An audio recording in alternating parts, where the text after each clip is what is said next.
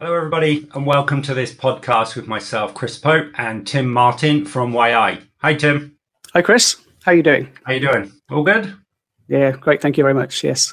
Cool. Well, thank you for joining us today. We're just going to sort of roll through some of these questions and ideas. But for those of you that are tuning in, this is sort of an exploration, if you will, of the Quebec release.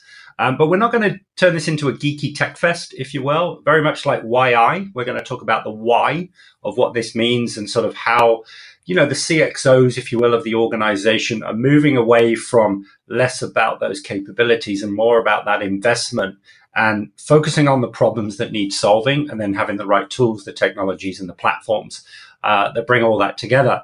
But for those of you who don't know, I run our innovation team here at ServiceNow. Very fortunate to be here. I've been here 9 years, so it makes me a bit of a dinosaur in ServiceNow terms as we approach, 14,000 people.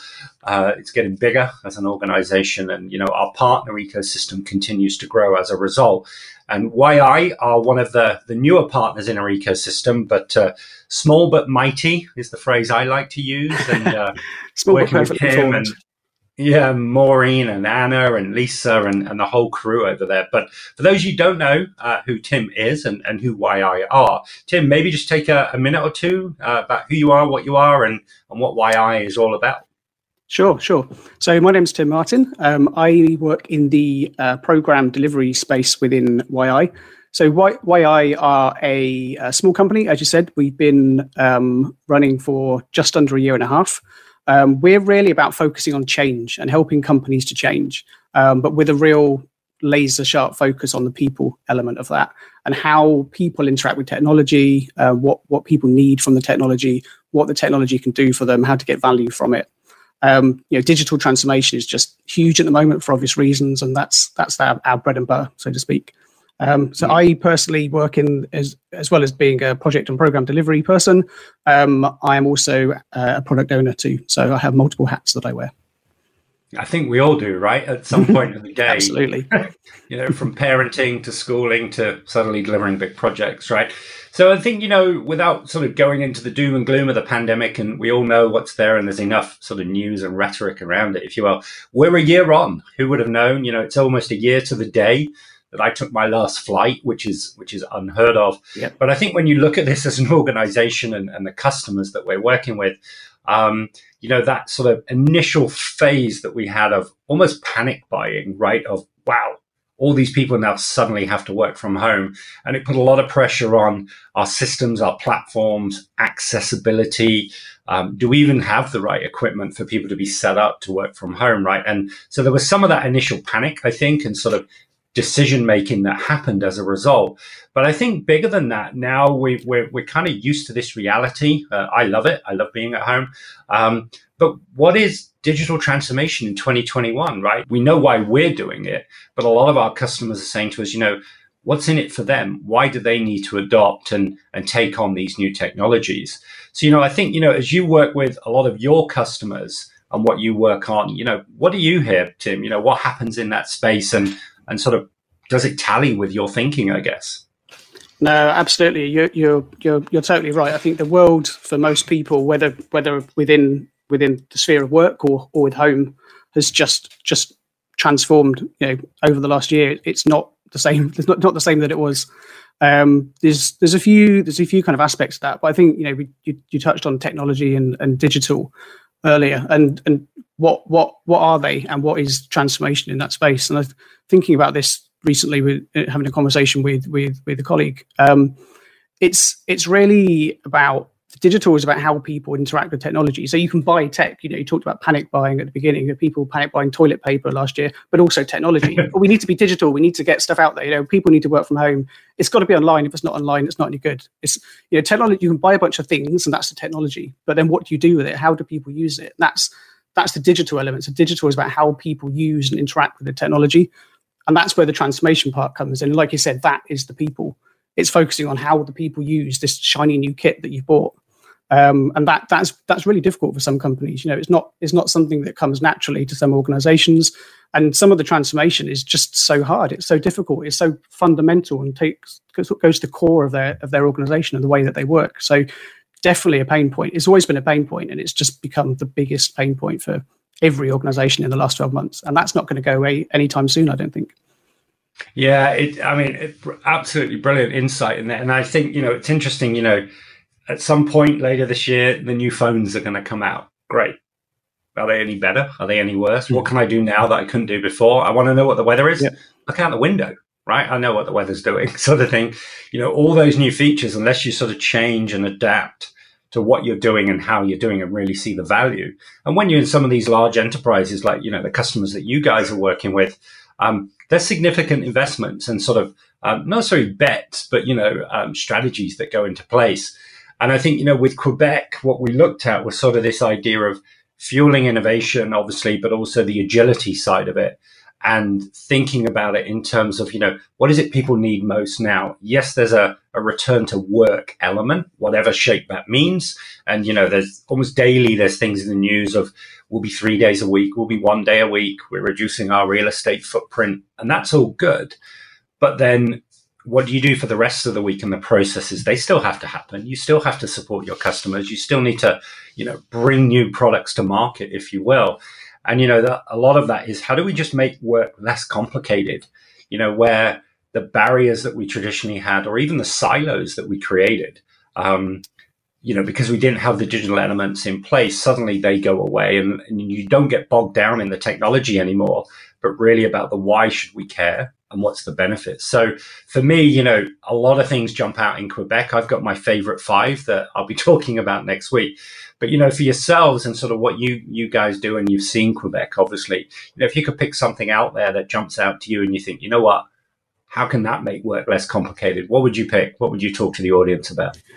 That's a tough one. I've obviously spent a bit of time thinking about that to prepare for this session, as I should. And it's not an easy task, because if you read the release notes for Quebec, they're massive. You're welcome. Packed a lot into it for sure. So it didn't make this an easy task for me. I would probably start with something that, for me, I think could be a game changer for a lot of organizations, and that would be the Now Platform application engine. So I know that's not brand new in Quebec. I know it's been around for a little while, but there's improvements. It's been iterating over the last few releases. I think that's got huge potential. The no code, low code concept is really interesting to me. The potential there to effectively empower business users to resolve their own process problems without needing to bring in a big, expensive IT project or team to support them with that, or to fundamentally deliver it for them. They'll need support, but before, if you wanted to do it, you had to bring in IT, and you needed an IT project with all the cost and the time and the effort and the complication that went with that. That potentially goes away. It's the potential there to me. I think at the moment it's quite an underutilized part of the platform, and I think that could grow massively. I went to at Knowledge 19, went to a session presented by, I think it was Nielsen ratings agency. Okay.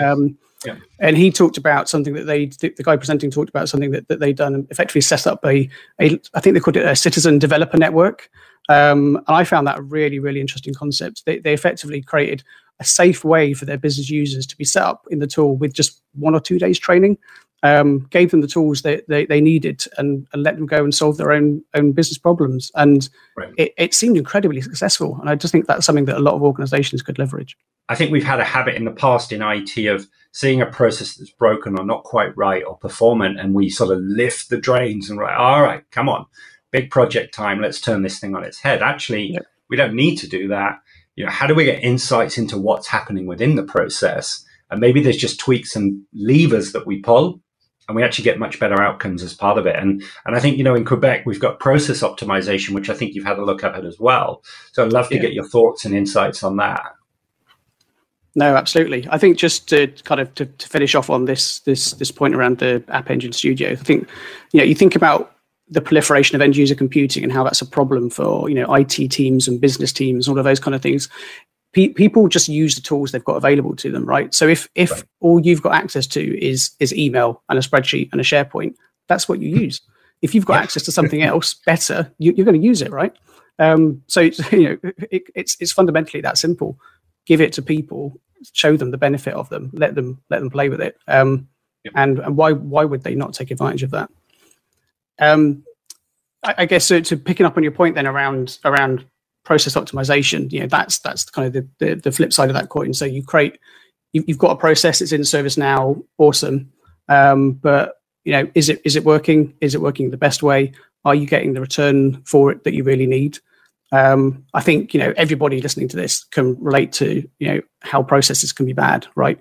We've all sat on the phone with the customer services team who just aren't empowered to do what you need them to do to perform a simple task or give you a piece of information.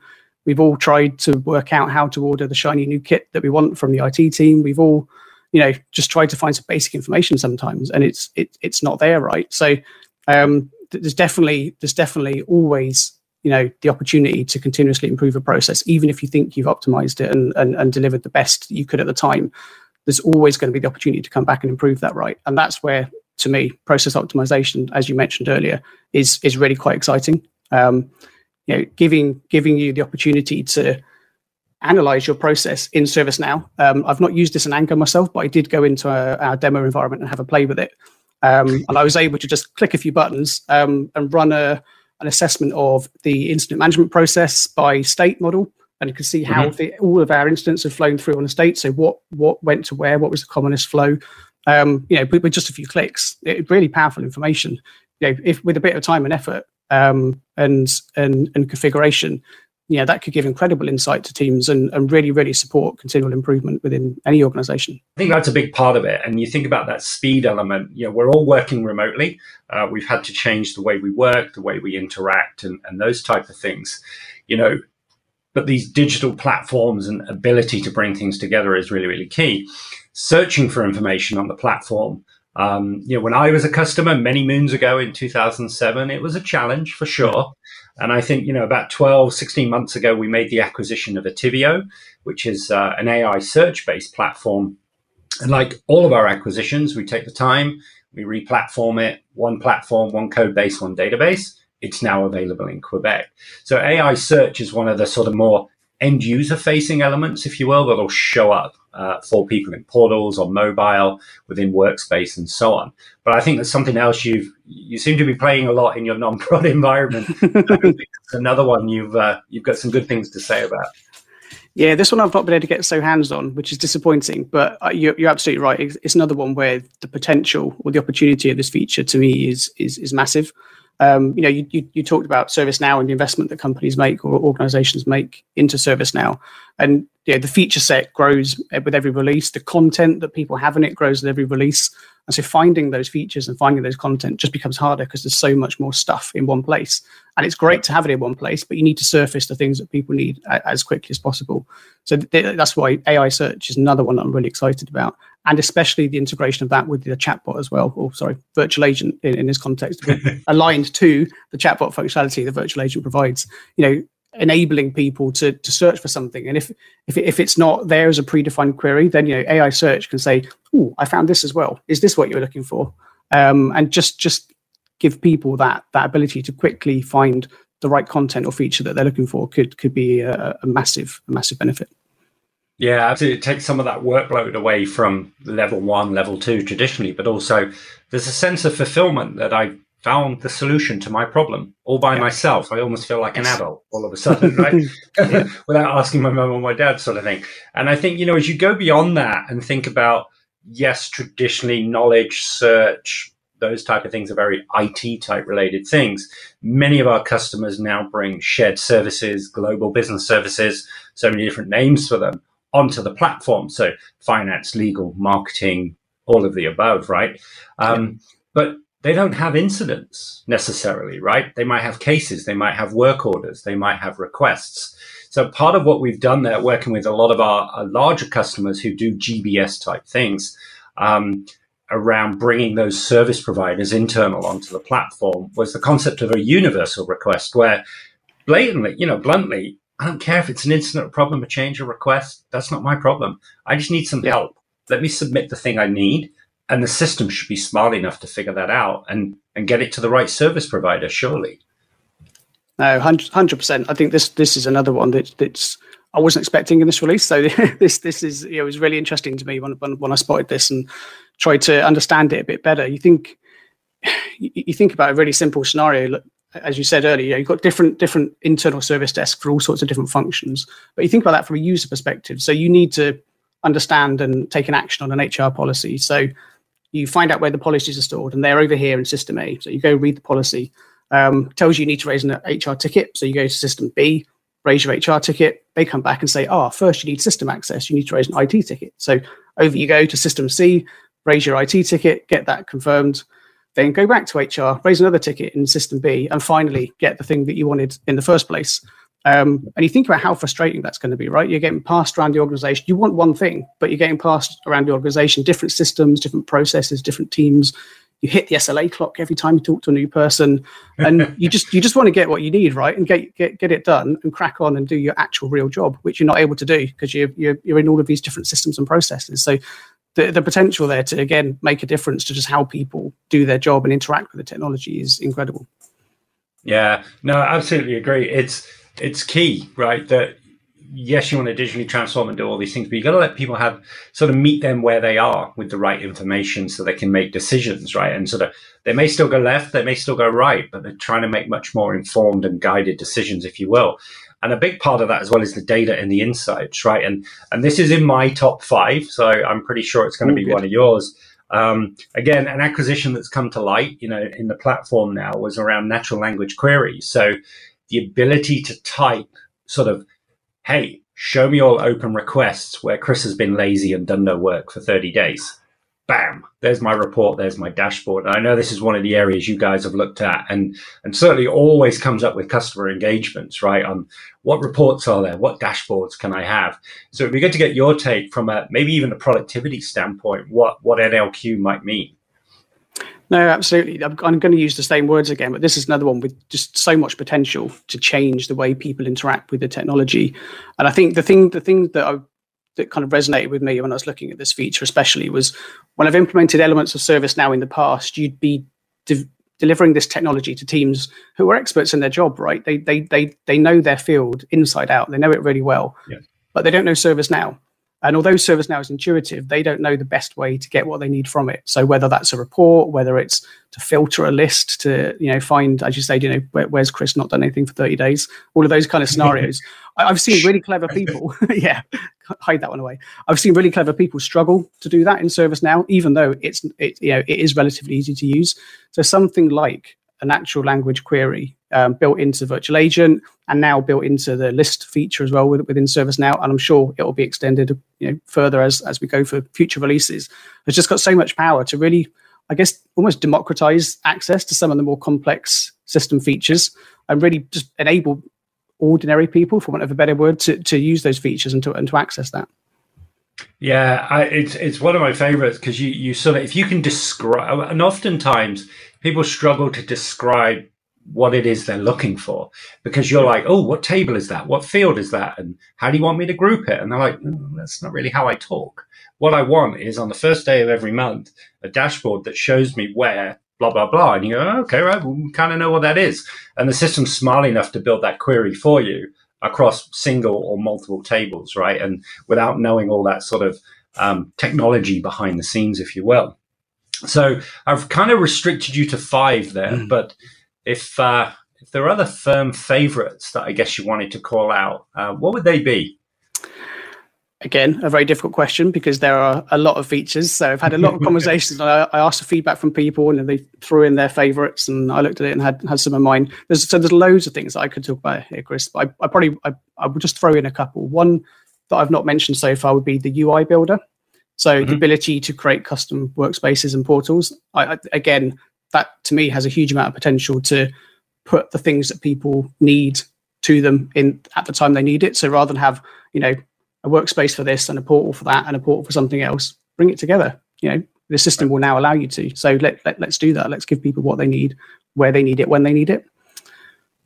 Another feature of interest would be instant scan. So just the ability to keep on top of your environments and preempt some of the things that might trip you up down the line. So anything that supports that is great because, ServiceNow is growing, people's use of it is growing, becomes more and more mission critical. So it's really key to stay on top of what's happening in your environment and protect it. So amazing insights. Thank you, Tim. Really appreciate what you did there and sort of the conversation that we've had. And to you and the team over at YI and all the great work you do with us, with our customers and our partners. So I want to thank you for that. And, as we go forward now with Quebec and obviously the other events that we have planned coming up, our Knowledge User Conference and so on, keep a lookout, stay tuned. But thank you for taking your time. Thank you for spending it with us. And hopefully this was insightful and gave you some good ideas of what ServiceNow is up to, what our great partner ecosystem is up to, and we'll move forward. So again, thank you for your time.